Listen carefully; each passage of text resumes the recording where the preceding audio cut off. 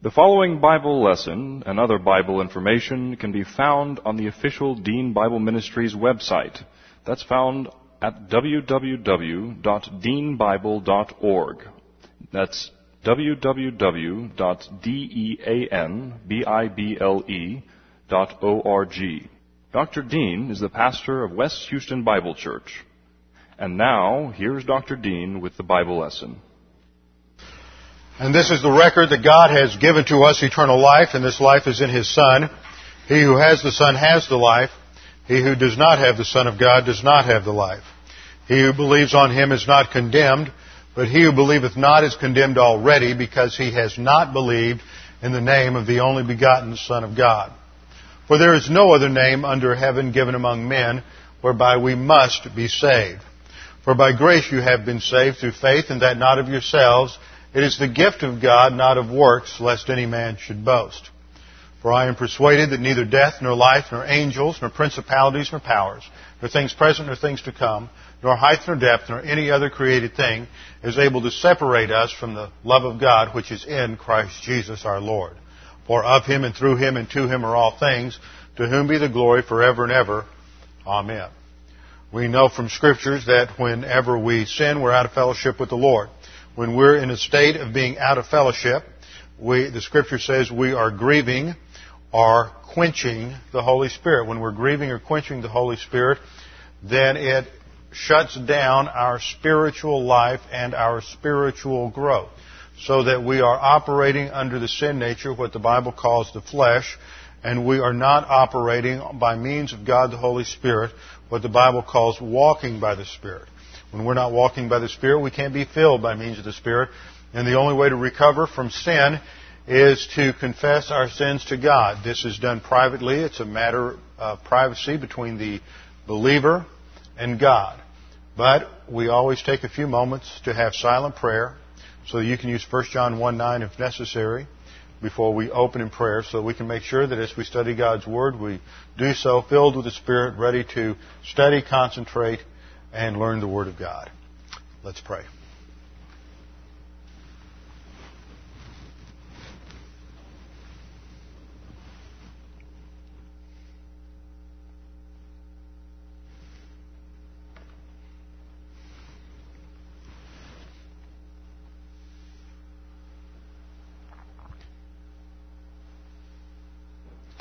Father, we thank You that we live in this nation that is a free nation. We thank You for those who have served in our armed forces throughout the centuries, those who have given their lives as a payment to purchase for us the freedoms which we have today. Father, we thank You for those in this congregation who have given a large portion of their lives to serve in the armed services of this nation, and for those who are members of this congregation who continue to serve in the armed forces. Father, we thank You that Your Word clearly demonstrates that freedom is not something that is something we can expect, but is something purchased through military victory. Now, Father, as this nation is engaged in this war against terrorism, we pray that You would strengthen our leaders, give them wisdom, both the political and military leaders, and that You would weaken and destroy our enemies. Father, we pray for safety for this nation, that Your sovereignty would continue to protect us, and that after the wake-up call of September 11th, we would be able to strengthen our security, strengthen our homeland defenses, and that You would continue to be the real source of that strength, that security, because we know that without Your care, without the wall of fire set up around the nation by You, that there will be no true security. Father, we thank You for Your Word, which is the ultimate source of truth. We pray now as we study it that we would be responsive to it, willing to submit our thinking to Your thinking, that we might come to understand life as it is and the world as it is, that we might be able to think in accordance with reality as You have created it, and not according to the pseudo-reality of autonomous man's various constructs. We pray this now in Christ's name. Amen.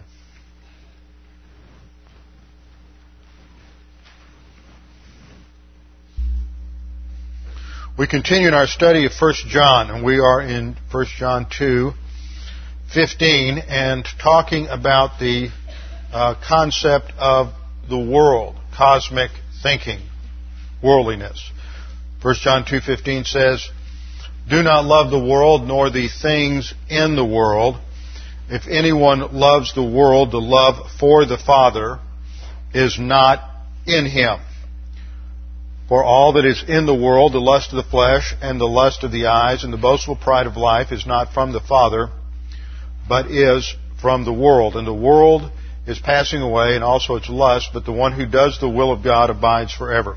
In these verses, John, as James does in James chapter 4, sets up an antithetical contrast between the thinking of man and the thinking of God. The thinking of man is based on the principle of human autonomy that goes along with man's sinfulness. Man has set himself up independent from God ever since the instant that Adam decided he knew more about eating the fruit of the tree of the knowledge of good and evil than what God had instructed him. The result of his abrogation of the divine prohibition was that he became spiritually dead at that instant, and plunged the entire human race into spiritual death. He followed his wife in that sin, and she was deceived by Satan, who is the original instigator of cosmic thinking. For all worldliness is merely an expression of the thinking and the logical extension of the thinking of Satan. There are two things characterize the thought of Satan at the time of his fall in eternity past. And we have to keep this in mind when we talk about all the things that we're going to talk about in relationship to understanding worldliness. That worldliness, or the concept of the world, in the Greek it's cosmos, K-O-S-M-O-S, and what we're referring to as cosmic thinking. First of all, there is the emphasis on autonomy.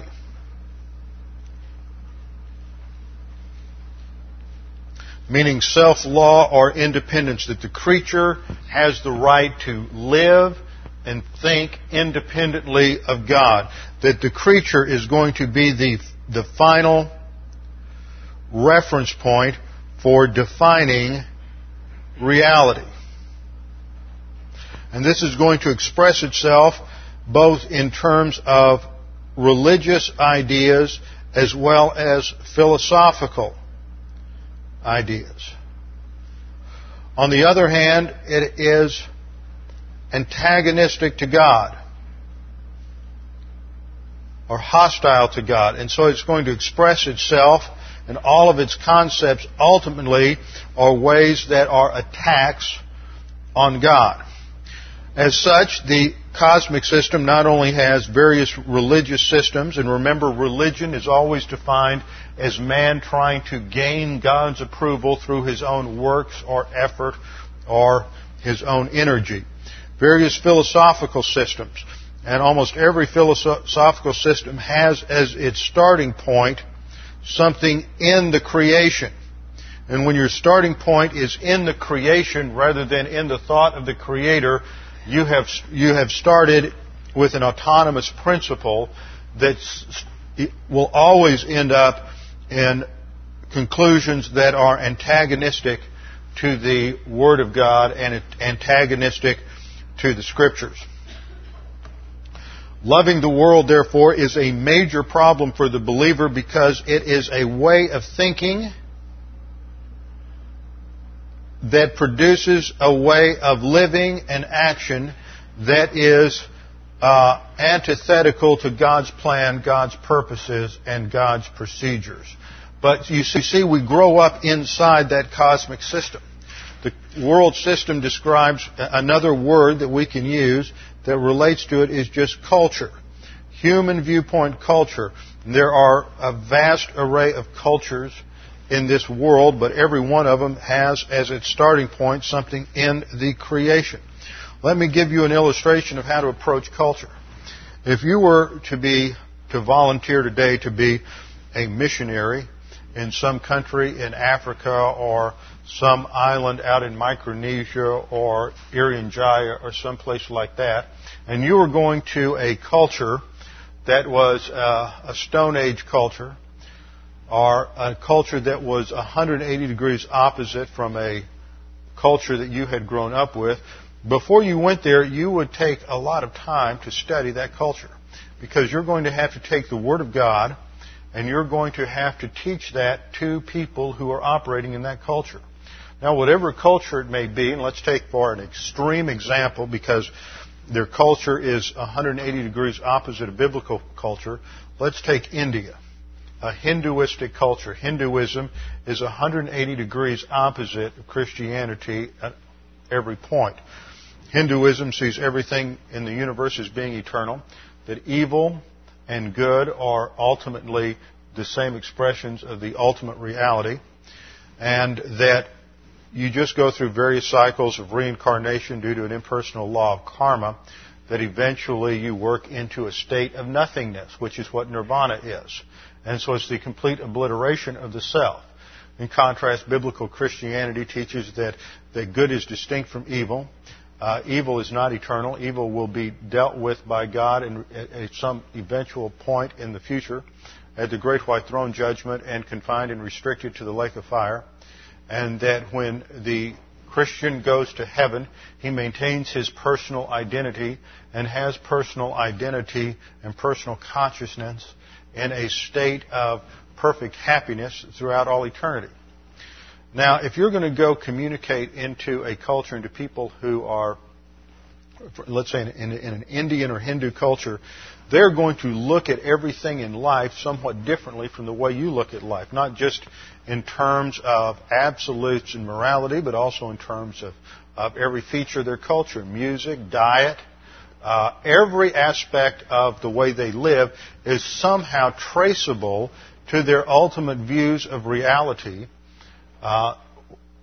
based on their religious system. So religion is at the core of every single cultural system. So if you're going to go in and you're going to address that culture in any meaningful way with the gospel and with the truth of God's Word, then you have to become a student of their culture to understand its strengths, its weaknesses, and every point at which it is in conflict with the Word of God, so that you can clearly and precisely address the issues with the truth of God's Word. Now, having understood that example, let's change it. You're no longer a missionary to a culture that you're unfamiliar with, such as a Hindu culture in India, but you are a missionary to the culture of southern New England. And not only that, but you are also a missionary to a culture that is you. Because in your mentality, in your soul, you grew up being affected by all kinds of ideas, whether you grew up in a religious home, or whether you grew up in a non-religious home, whether you grew up in a Protestant home, a Catholic home, whether you grew up in some other religious background. You had your thinking formed and shaped by that system when you were very young, up through your adolescent years. And some of those ideas are somewhat compatible with Scripture. Some of those ideas are incompatible with Scripture. But the entire system, the entire network within which all of those ideas were presented is antithetical to Scripture. It's called worldly thinking. And we all grew up with that. Not one of us grew up apart from that. And the whole process of the spiritual life is a process of getting rid of that cosmic thinking and replacing it with Bible doctrine. And the point in doing a study like I'm doing last week, this week, and next week is to help us do cultural analysis on American culture so that we can see how certain ideas that we've absorbed from the world around us, because there's always that pressure. We're pressured. Every human being is pressured from various different points with ideas and values, ethics, opinions from the cosmic system around us that are putting pressure on us to live a certain way. And it's our responsibility as believers to stop loving the world. That's the point in this first prohibition. It's presented in a present active imperative, which indicates that this is to be a habit pattern, a character pattern in the believer's life. But it can be translated as a general principle, do not love the world, or it can be translated as stop loving the world, because for every believer we are to a certain degree attracted to the cosmic system around us, primarily because the cosmic system around us provides us with all kinds of ideas and wonderful rationales and justifications to allow our sin nature to function in ways that make us feel very comfortable. When you're a baby believer, the issue is not so much focusing on the cosmic system, although that is part of advancing through spiritual infancy. Spiritual infancy, you're basically focusing on learning the foundational mechanics of the spiritual life, learning about grace, learning that at the cross, Jesus Christ paid the penalty for every single sin in human history, and that every one of us is born a sinner. And because we are born with a sin nature, and we are a sinner, that we are all under the condemnation of Adam's original sin, and we are born spiritually dead. And therefore it is necessary for every single human being to be born again, to be regenerated. And first thing that has to happen in order for regeneration to take place is that the sin penalty has to be taken care of. And the sin penalty is taken care of at the cross when Jesus Christ paid the penalty for our sins. So when Jesus Christ paid the penalty for our sins, they were paid for in full. So the issue now is not what we have done as sinners. The issue is what Jesus Christ did as the sin substitute. So we are to put our faith alone in Christ alone in order to have eternal salvation. Once we are saved, we still have a soul that is loaded with wrong ideas about reality. And now becomes the process of spiritual growth or sanctification. We not only have a soul that's loaded with all sorts of wrong ideas from the cosmic system, we have a soul that's loaded with all sorts of habit patterns, habits of thought, habits of actions, that are sinful habit patterns that we have become experts at in order to make life work on our own apart from God. So we have to unlearn these sinful behavior patterns, unlearn sinful habit patterns, and unlearn these cosmic thought patterns that become the rationales for our sin. The danger for the Christian life is clearly illustrated in a quote that I have here from Francis Schaeffer. Francis Schaeffer wrote a book called No Little People, and in there he points out very insightful comment about the problem that faces the church today. He said, apart from Christ, anything which seems to be spiritual power is actually the power of the flesh. Notice how he relates that to the sin nature. Anything apart from Christ is based on the power of the sin nature. There's no middle ground. He says the real problem is this. The church of the Lord Jesus Christ, individually or corporately, is tending to do the Lord's work in the power of the flesh rather than of the Spirit. He goes on to say, though we know the power of the Holy Spirit can be ours, we still ape the world's wisdom. We trust its forms of publicity, its noise, and imitate its way of manipulating men. If we fight the world with copies of its own weapons, we will fail, because the devil will honor these with his own, but our Lord will not honor these with us, for that does not give him the glory. They may bring some results. See, human viewpoint thinking always brings certain amount of positive results. You go out there and try any sort of technique to solve the problems in your life apart from the Scriptures, and it's going to work to some degree. It's not going to glorify God. It's not going to solve the problem. You've just substituted one sinful mechanism for another. It may be a more socially accepted sinful mechanism, but it's still a sinful mechanism. It says, they may bring some results, but they will not be the ones the Lord wants. Our hands will be empty of honor for God, because He will not be getting the glory. We must not try to serve the Lord with our own kind of humanism and egoism. In this war, if Christians win a battle by using worldly means, they have really lost.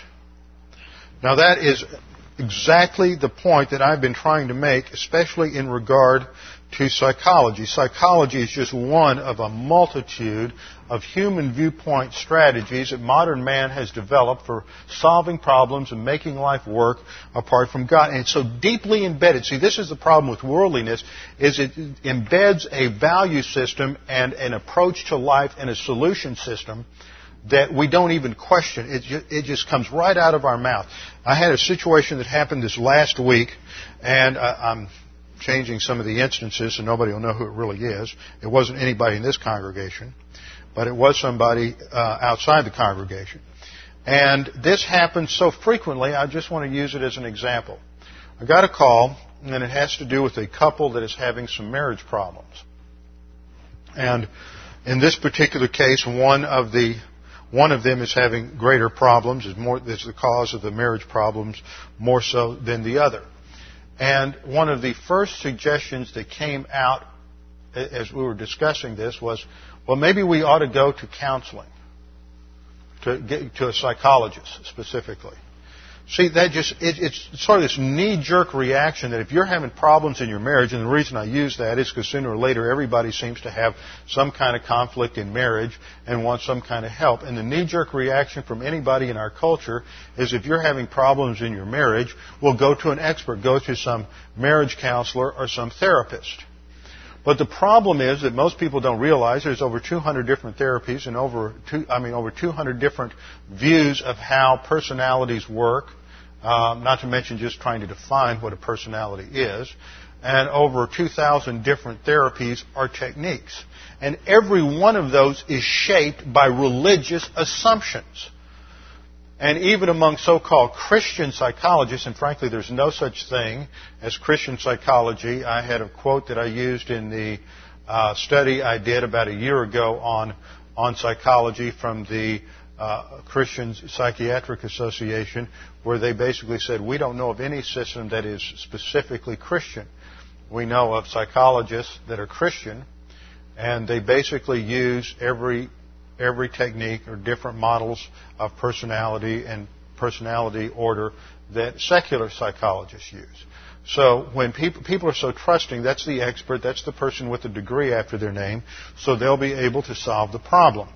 And how are they going to address the problem? They have some kind of system that they've amalgamated between Freudianism or Jungianism or Maslowianism or some other system and Christianity, and they use a lot of Christian terms, but the basic assumptions of the whole approach are fallacious.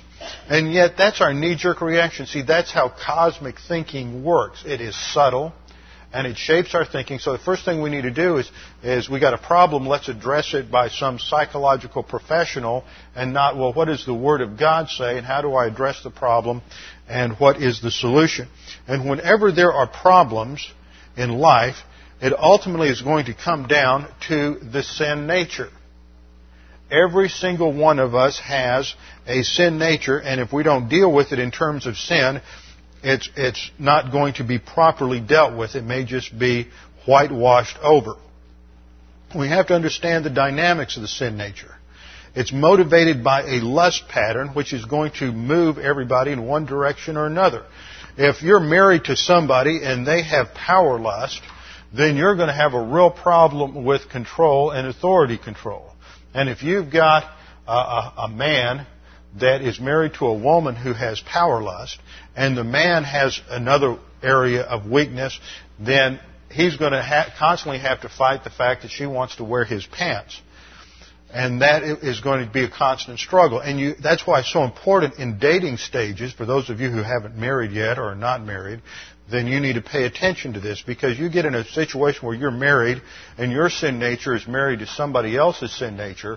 You better make sure you want to handle their sin nature when they go out of fellowship and their sin nature goes into overdrive. Because sooner or later, almost every time I end up having to do some kind of marriage counseling or you go through some kind of marriage crisis, it ultimately revolves around several basic problems. The most common problem is money. Almost everything boils down to money. And then you have people who are struggling with some form of money lust or materialism lust. And the most extreme and egregious cases are when one person manages, especially if they have like a gambling problem or something like that, and they just get the family in serious financial straits because of their irresponsible use of money. Second area in which people often have problems when they go through a marital meltdown is just priorities. Priorities. The one has one set of agendas and the other has another set of agendas, and maybe they weren't there when they first got married, or maybe they were and they weren't honest about it with one another or with themselves. And the kind of person you are as a single person is the kind of person you're going to be when you get married. You're no better in marriage than you were when you were single. And the kind level of integrity that you have when you get married is what you take in marriage. Don't expect the fact that you change your status from being single to married to be the solution to the problem. So we have these various lust pattern problems. Money, priorities, that's just time management, where you're putting the emphasis, whether it's on you, whether it's on somebody else, on the kids, what they're doing, that becomes a problem. Third area problem is sex.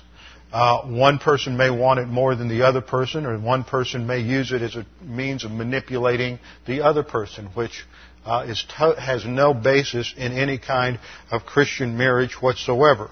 And then you get into various other lusts that can destroy a marriage, such as chemical lust, where you have one person turn into an alcoholic or a drug abuser, and that again is going to affect money. You get somebody who's having serious money problems in a marriage. I've run into 2 or 3 of these over the years, and usually it involves some kind of drug or alcohol problem, or it involves a gambling problem, or it involves a sex problem. One or the other. They're involved in some sort of illegitimate extramarital sex, and therefore that's where their money is going outside the marriage. So you hit these various marriage problems, but just because there's a problem doesn't mean there's not a solution, because, frankly, if you're not the problem and you think the other person is, well, you've got a sin nature as well. And so the issue in solving problems is always dealing with the root cause of the problem, which is the sin nature. Now you see, what I've just articulated for you is a basic model of how you overcome interpersonal problems in marriage. Now, you're not going to get that from a psychologist or from even a Christian psychologist who gives lip service to that. But I tell you, I have studied almost every major thinker in terms of Christian counseling and psychology, and they talk about sin, but see, all of a sudden, as soon as they start bringing in the issue of sin, if they're a Christian, what they have to do to deal with that is going to relate to their whole theology of sanctification. Now, is this guy that you're talking to, or this gal in counseling, a theologian, or are they somebody who has all their training in psychology and counseling? Because, see, what I've just identified for you is the problem is a sanctification problem. The problem isn't a psychology problem. And yet you're going to somebody who has no tools for dealing with sanctification, because, frankly, they haven't studied it, and it's not taught very well in most seminaries. It has to do with the spiritual life. And that is why, up until Freud came along and managed to convince everybody in Western civilization that soul problems had nothing to do with spiritual problems, that up until that point, the pastor was considered a soul doctor.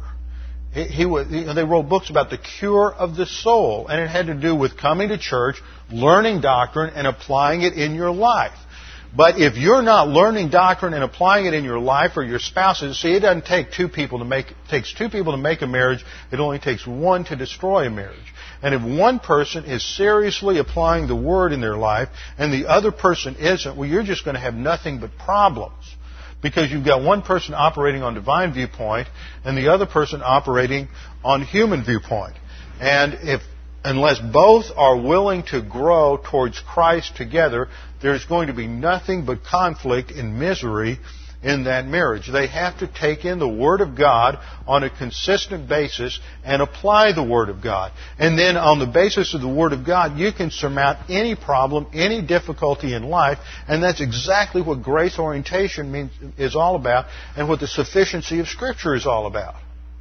But what happens is people get the idea that, well, I'm having this problem, so I'm going to go out here and I'm going to talk to somebody else about something, some kind of solution.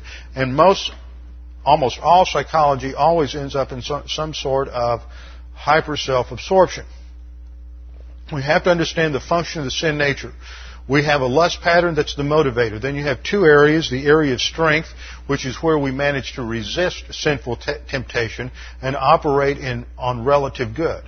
And then the other pole is personal sins that come from our area of weakness. And everybody has a sin nature, and everybody's going to operate on their sin nature at some point or another. And it's only doctrine and the sufficiency of grace that's going to solve the problem. And what you hear what people are really saying when they bail out and they run off to some Christian counselor is that I've been sitting in Bible class for 5 years, now I've got problems, doctrine isn't enough. And that's really what's saying is doctrine doesn't work. Now, the problem might be that doctrine's not working, might be working for you and not working for your spouse, but running off to a counselor isn't going to solve somebody else's problem. That's just another form of manipulative behavior, trying to get somebody else to dance to your own tune. So, and all of this flows out of a worldly conception of how to make marriage work and how to solve problems. Well, people are always moved towards different trends of their lust pattern. Some people tend to be ascetic, legalistic, and that always emphasizes some sort of hyper-morality. And then the other trend is towards licentiousness, lasciviousness, and antinomianism. And these are the poles that people always swing back and forth between. And if you don't understand the dynamic here and the biblical provisions for how to solve the problem, then what's going to happen is that you're going to look for something to just kind of anesthetize the sin nature rather than truly addressing the problem that can only come by taking in doctrine and walking by means of the Spirit and the filling of the Spirit. So that's just one example of why it is so important to understand the dynamics of worldliness and how it affects us on a day-to-day basis. Now, another example of this came this last week in an email I got with some various thoughts from a friend of mine who's been here and visited here a couple of times, Gene Brown. And I think this might have been a copy of an email he was sending off to his daughter, who's now in college, and he always copies me on their email so I can follow their fascinating discussions, because they're both quite intelligent, and they have very interesting conversations. So he wrote some insightful things about the impact of postmodernism. You see, the world in which we live today is a postmodern world. And postmodernism affects the way all of us think, and has affected that in one way or another. So Gene writes, when we moved into a society of relative thinking, read existentialism. We'll come back and talk about that a little bit later. When we moved into a society of relative thinking, we abandoned the thinking that travels with absolutes. You can see examples of this all around you continuously as people on their own determine what is right and wrong and freely challenge any accepted norms and standards. Even those of us fed on absolutes find ourselves being sucked into dividing up guilt or explaining why we or someone else is not responsible for their actions. In relative thinking, one is only interested in an answer. Truth is not an issue, and may even be considered something of a problem in that it narrows the field of answers. Absolutes demand belief. Relativism just demands answers. Hebrews 4:2 describes one of our major problems today. We have now embraced philosophical and religious concepts that do not require belief, only acceptance or answers. Dallas Willard of the University of Southern California stated this clearly when he said that we parrot the accepted cliches and politically correct jargon as though we believe, but what is really happening is that we are only giving the right answers. See, that's what happens in most churches. So I've seen this happen again and again and again. People put on this facade of positive volition. and they're able to give the right answers, and they're able to say the right things. But when it comes down to the way they live when they get home, the way they relate to their children, to their spouses, the way they function on the job, the way they live on a day-to-day basis on whether or not they apply the Word of God or not, it's not really there. But somehow they created this facade of self-deception where they think it's there and they think they're actually applying the Word. And that's what Dallas Willard comments on. We parrot the accepted cliches and politically correct jargon. We have a facade that looks right. Jesus called the Pharisees whitewashed sepulchres, but on the inside were dead men's bones. On the outside, there's this facade of applying the Word and obeying the Word and giving all the right answers and knowing all the right things to say. And this is something that one reason that I hate having to do any kind of marriage counseling is because usually you have to spend about 20 hours before you can start ripping away the mask or the facade that somebody's created in order to try to make it look like they're really the one that's okay and their self-justification. And a pastor doesn't have that kind of time to give that kind of attention to somebody in the pew. I mean, if I gave 20 hours a week to everybody in this congregation that needed it, I would never have any time to study the Word on my own. And that's why we do group counseling every time we have Bible class. Because that's really what it is. You learn the Word of God and then you can apply it to your own life. And if you don't, you're going to suffer the consequences. And if you enjoy wallowing in self-induced misery, then you can take that option. But don't try to include me in the solution after 15 years of self-induced misery. Well, Gene goes on to write, to believe something requires absolutes, even if it is a lie, but an absolute nevertheless. This is why we live by answers in our culture today. There is no problem in changing an answer. All you need is an eraser. Without absolutes, responsibility can easily become extinct. So this is just some of the importance of studying how a culture thinks and why it thinks the way it does, because we are products of that culture. Just as if you go off to New Delhi to try to have a ministry to the Hindus, you need to be able to analyze the cultural thinking that's in your own soul that you have picked up and absorbed through life. So I've got a couple of examples I want to read just to show you the importance and significance of this. First of all, this comes from an article a pastor wrote in the Journal of Christian Apologetics, giving a couple of examples from his own congregation. He says, consider Brian, a man in his late 20s in suburban Detroit. When he visited my church, I was initially impressed by his seeming grasp of theology and love for the Bible. He expressed a belief in the inerrancy of the Scriptures and in what he believed to be a dispensational understanding of theology. Upon further query, however, he also asserted a belief in reincarnation and in transcendental meditation. When I pressed him concerning the fact that Christianity and TM are based upon two radically opposing worldviews, he could not see any problem. He enjoys reading the Bible, but he likes the idea of coming back in another life, in another form. He could not see that the two systems opposed each other. Further conversation revealed that what was true for me was not truth for him. He goes on to say, we live in a permissive time. Consider Ada, a 29-year-old widow whose husband died 4 years ago. She had been struggling alone to raise her 6-year-old son for all that time, coming to church and professing faith. One day a man came into her life with kind words. Shortly thereafter, she invited him to move in with her and her son.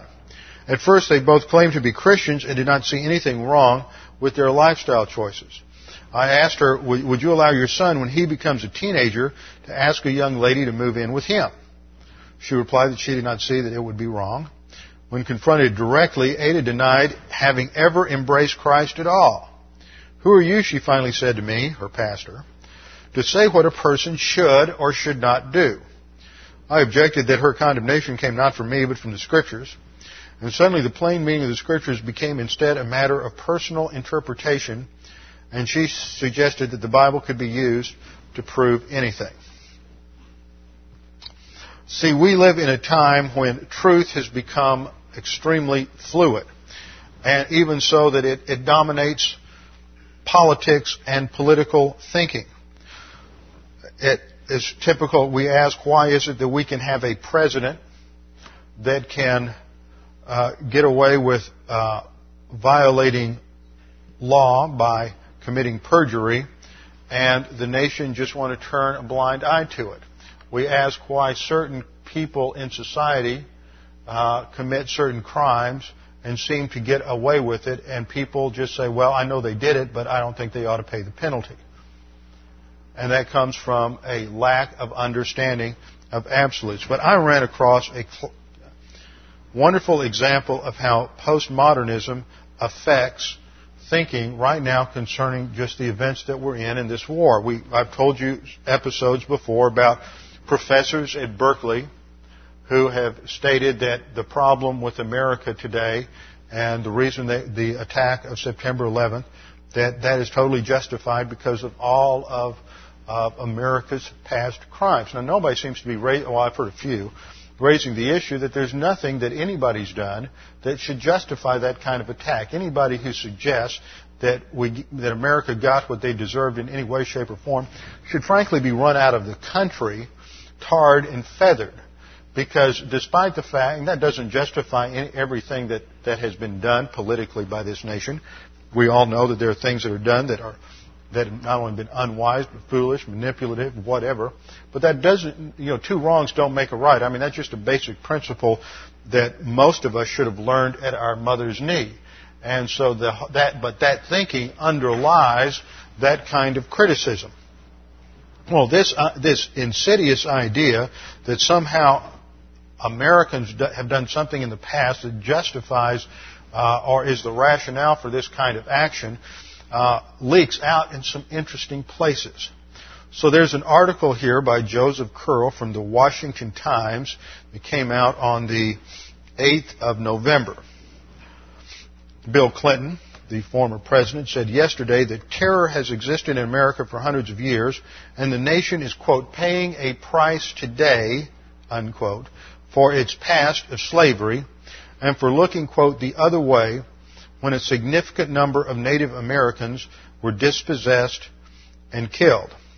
Which shows that he's divorced completely from history. There's no longer... See, that's what postmodernism does in pure relativism. All of a sudden, history is no longer objective. And that doesn't justify any past actions, but when you look at history from an objective viewpoint, you realize that the flow of history for the last 5,000 years has been one civilization or nation replacing another and taking territory from another for whatever reason. And if you have a biblical viewpoint, you realize that as God tears down one nation because of their extreme sinfulness, and you understand anything truthful, you don't find this in anything recently written, but you understand anything truthful about I'm a Native American, so we'll call them Indians, as they should be called, and you understand anything about the Indian religions, they were extremely demonic. They were as demonized as any culture in history. And God has a habit of destroying cultures that become excessively demonic, and He does that through using other nations. And so any attempt at criticizing that concept in history is ultimately an attack on how God governs history. But anyway, so Clinton goes on to say, here in the United States, we were founded as a nation that practiced slavery, and slaves quite frequently were killed even though they were innocent. And he said in a speech to 1,000 students at Georgetown University. He goes on to say, this country, and nobody will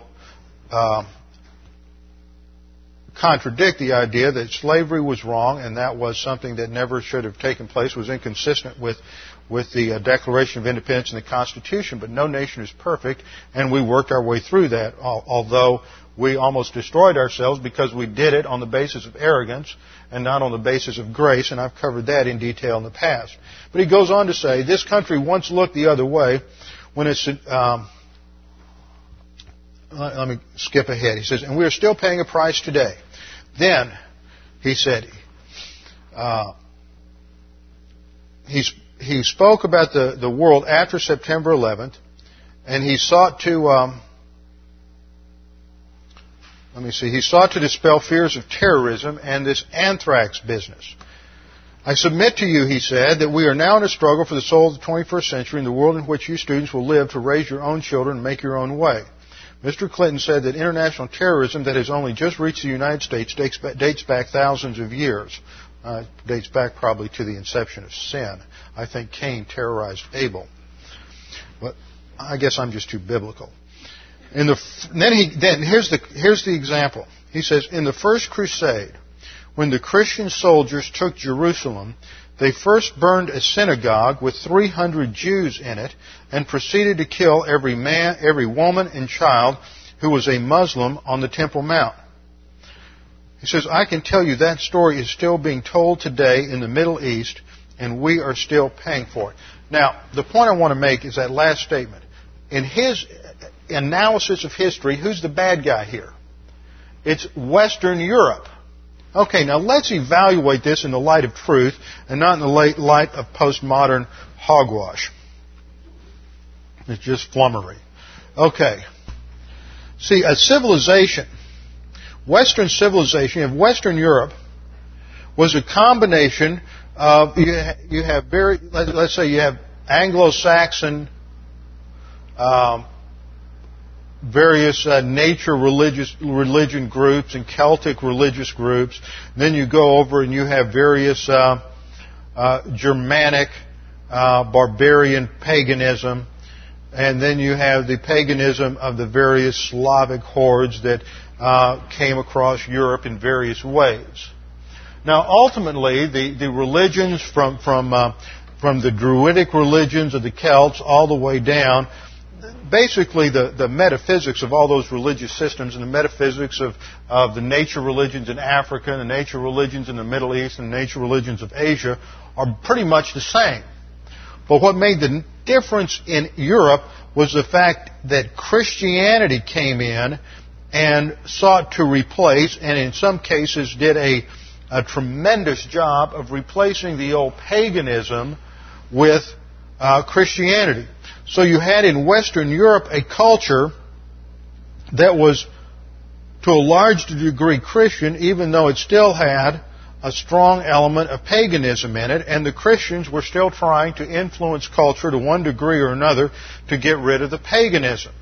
Now, part of the paganism ideas were picked up and absorbed by Roman Catholicism, and that included a lot of the motivation that led to the Crusades. But the First Crusade, which is the reference that Clinton makes in that speech, occurred in 1095. 1095. Well, let's see. In 570, almost 500 years earlier, Muhammad was born. He made the Hijrah to Mecca in 622. He died in 632, and in 732 BC, so over here we'll have on a map, the Middle East, and in 732 BC,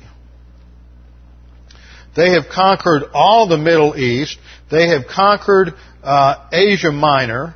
They have conquered and martyred thousands of Christians in North Africa.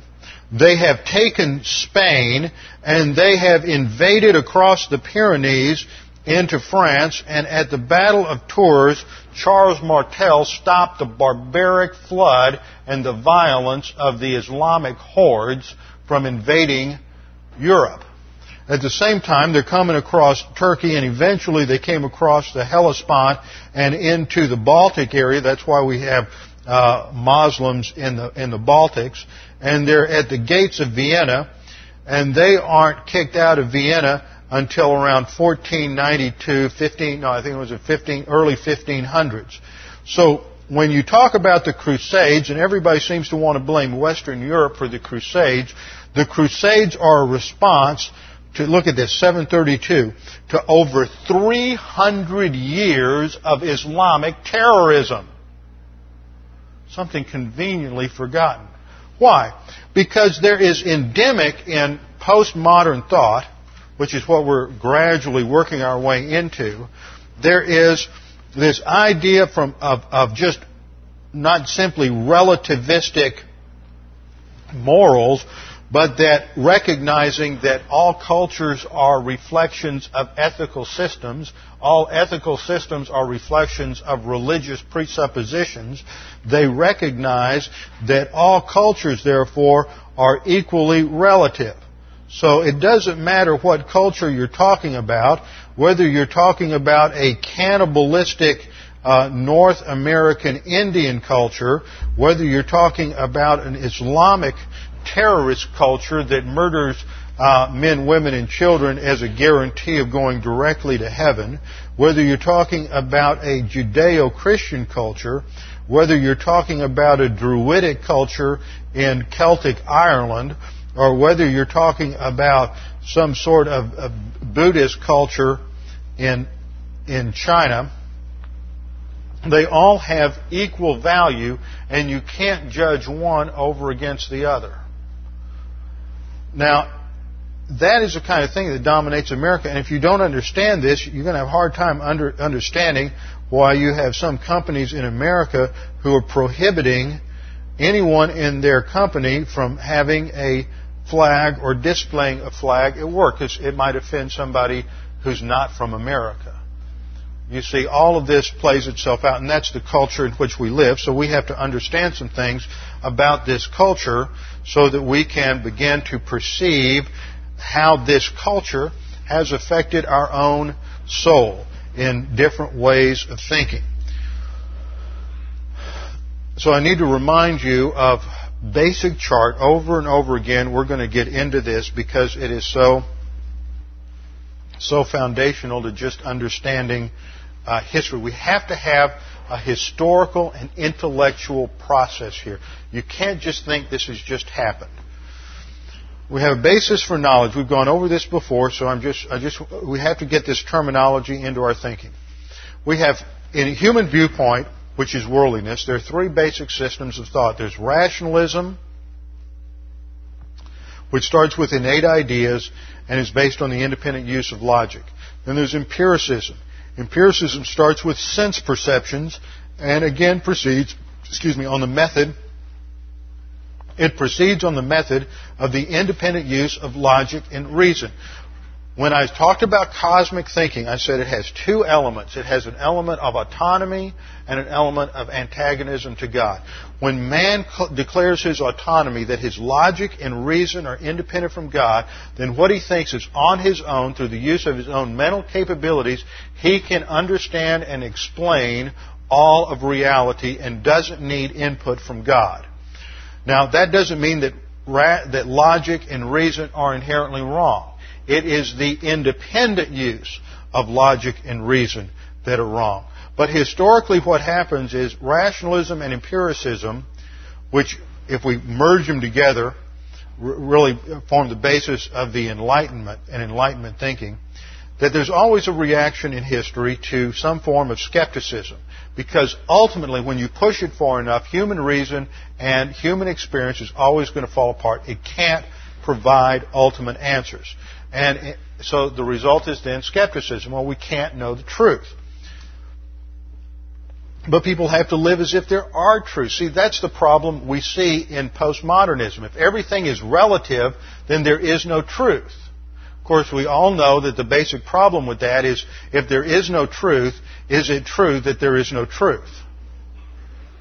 And then you get in that logical trap.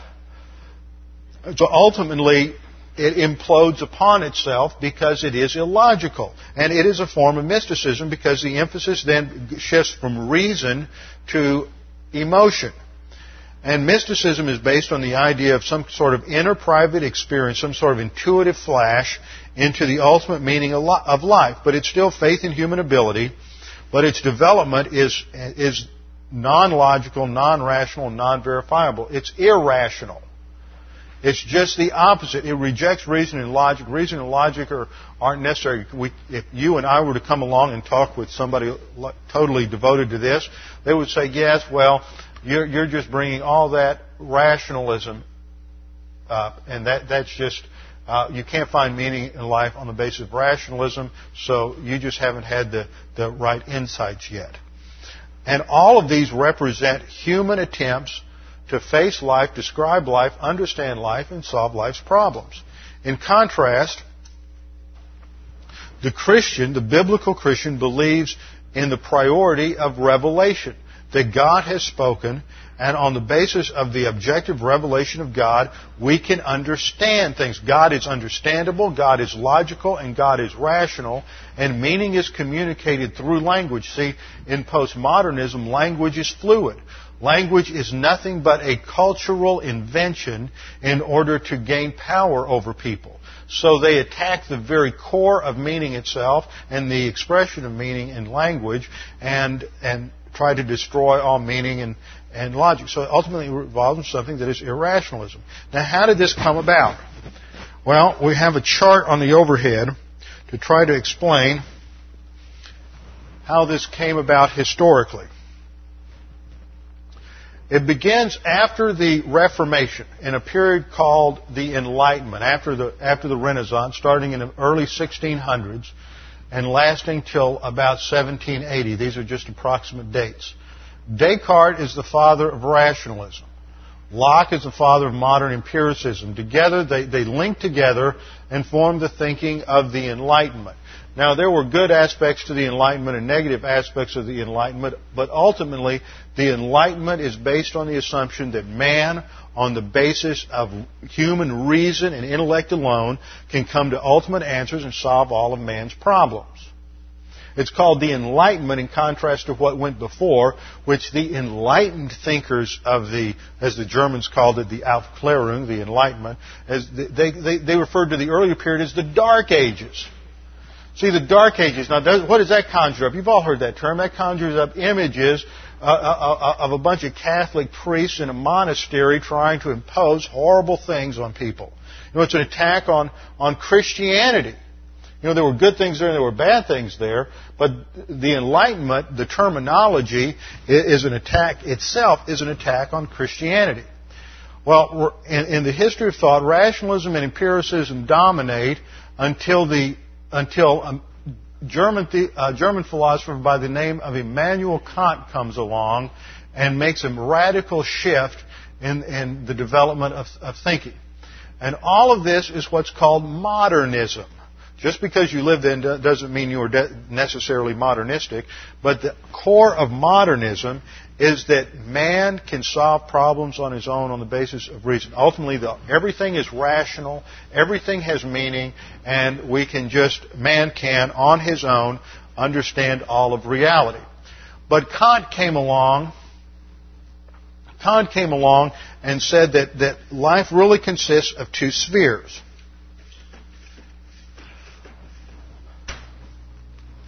You have an upper sphere, which he called the noumenal. We can't know it. And a lower sphere that he called the phenomenal. This is all the different things that we see, the details of life, everything that we can know. Now, up here we have ideas. This really was a rehash of Plato, but it fell apart because of some interesting things that Kant does with it. Ideas, absolutes, and God are all up here. But for Kant, you can't know the noumenal. So there's like this brick wall here, and man has no idea what's upstairs. In his mind, man has a sort of a translating device that categorizes all of reality and organizes all of reality. And so when you look at things out there, all you can know is your own perception. You can't know things. You only know your own perception. You can't know things as they are. You can only know something as you perceive it. Well, that destroys all absolutes and all universals. You can only know what you know. You can't know what anybody else knows. And so this begins to break down the whole concept of knowledge. That's why I hated studying modern philosophy. because modern philosophy can only find meaning by looking at all of these details, every kind of detail, and you get all kinds of things from logical positivism to linguistic analysis with Wittgenstein and all this horrible stuff, because they can't they can't do any real work in terms of absolutes or meaning or values anymore, because they've rejected it as knowable. It's just completely meaningless. So we go back to the other chart, and what we see is this decline and this assault on thinking. And see, always in history, when rationalism and empiricism are rejected, they're always replaced with skepticism. Skepticism and existentialism. And existentialism says, basically, the only way I can find any meaning in life, since I can't find it through reason and experience anymore, I can only find it maybe if I create the meaning for myself. If I create the meaning for myself.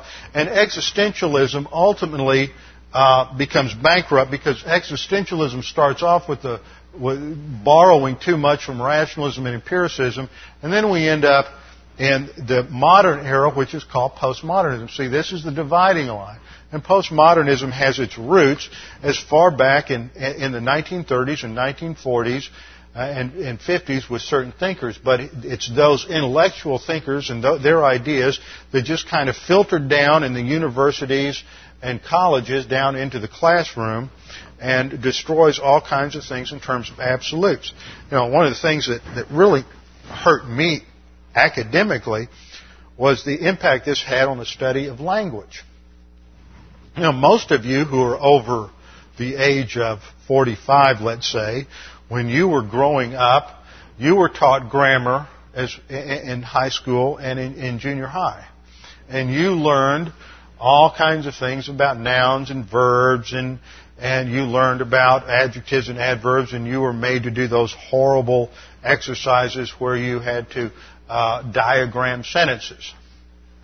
Now, there's a role to grammar. Grammar is very important. Now, when I went to college, there was a fad. Now, that fad grew out of postmodern relativistic thinking towards language, and it was called transformational grammar.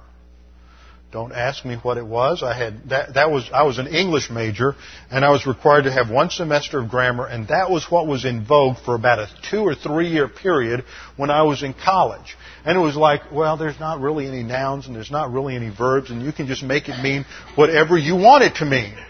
I mean, that's basically what I got out of that course, was that language was now something that was completely subjective. It was whatever meaning you assigned to grammar was what made it okay.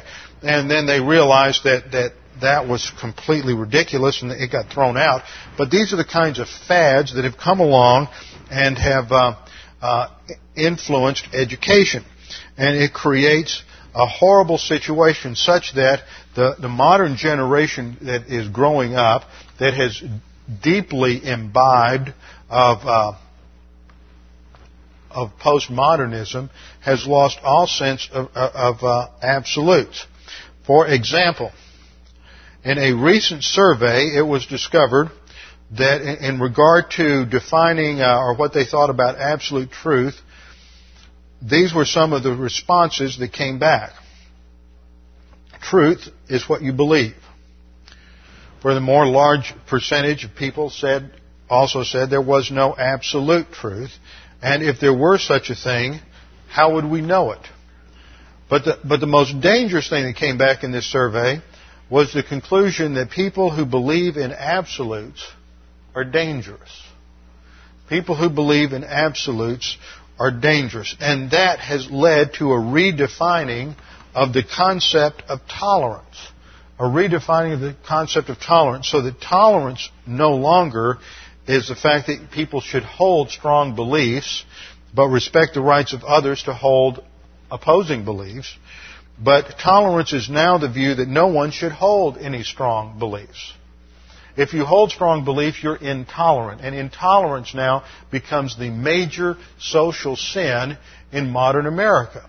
So if you hold strong beliefs, you're by definition intolerant, and you're an enemy of the culture, an enemy of the nation. And that's why patriotism is viewed as dangerous when you get to places like Berkeley and a few other places in this country.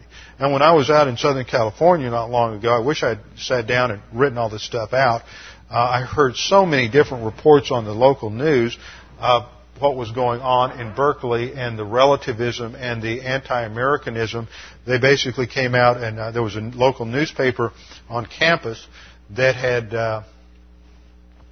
printed an editorial cartoon of the hijackers being ejected from their cockpit seats through the flaming inferno of the World Trade Center into the flaming inferno of hell, instead of the expected paradise of Islam. And so the student council at Berkeley voted a recommendation to the governing board to increase the rent of the newspaper so that it became exorbitant and basically to run them out of business, and voted 100% to condemn the actions of the newspaper. Of course, they didn't pass any resolution condemning the actions of the terrorists. Now, what is it that produces that kind of mentality? It's postmodernism. It's something that everything is completely relative. So let's get back to understanding its significance and importance. And that is, as the Scripture teaches us, that we are not to be conformed to the thinking of the world around us. Well, in order to fulfill that, we have to understand something about the thought forms of the world around us and how it impacts our view of everyday events. And so we'll come back and start looking at basic characteristics of postmodernism next time and how that impacts our view and our interpretation of everyday events and problems. As I said at the beginning, one of the things that happens here is there's a lot of subtleties that we're not aware of. And we've just grown up with these ideas, and they seem like second nature to us. Just like the couple that had a marriage problem, and their knee-jerk response was, well, let's go to a marriage counselor, let's go to a therapist. These are people who have been listening to doctrine for years. You know, doctrine's no longer the solution. And the problem is that you have one person who just flat out not applying doctrine at all. And going to a therapist isn't going to solve the problem. The only thing that's going to solve the problem is for this person to admit sin in the life and then deal with it and stop doing it. And apart from that, there is no solution. Any other solution is a pseudo-solution. Now, you may restore some level of harmony in the marriage, but that doesn't glorify God. There has got to be an open admission and dealing with sin in life to overcome those problems. And you can't address them from some kind of worldly system of problem solving. So these are antithetical, and the believer has to completely avoid being influenced by and being in love with cosmic approaches to life. I read in the quote from Francis Schaeffer, the problem with the church today is we're trying to do God's work man's way. And as long as we're using human viewpoint techniques to solve problems and make life work, we'll never make it. And the problem is we're going to use human viewpoint techniques thinking that we're doing it God's way. And when we have problems, we're going to say doctrine doesn't work. Because, see, that's the complexity of the human soul. We rationalize everything, and somehow it ends up being God's fault and not my fault. It's not my sin nature. It must have something to do with doctrine. Well, let's throw out Christianity and go do something else.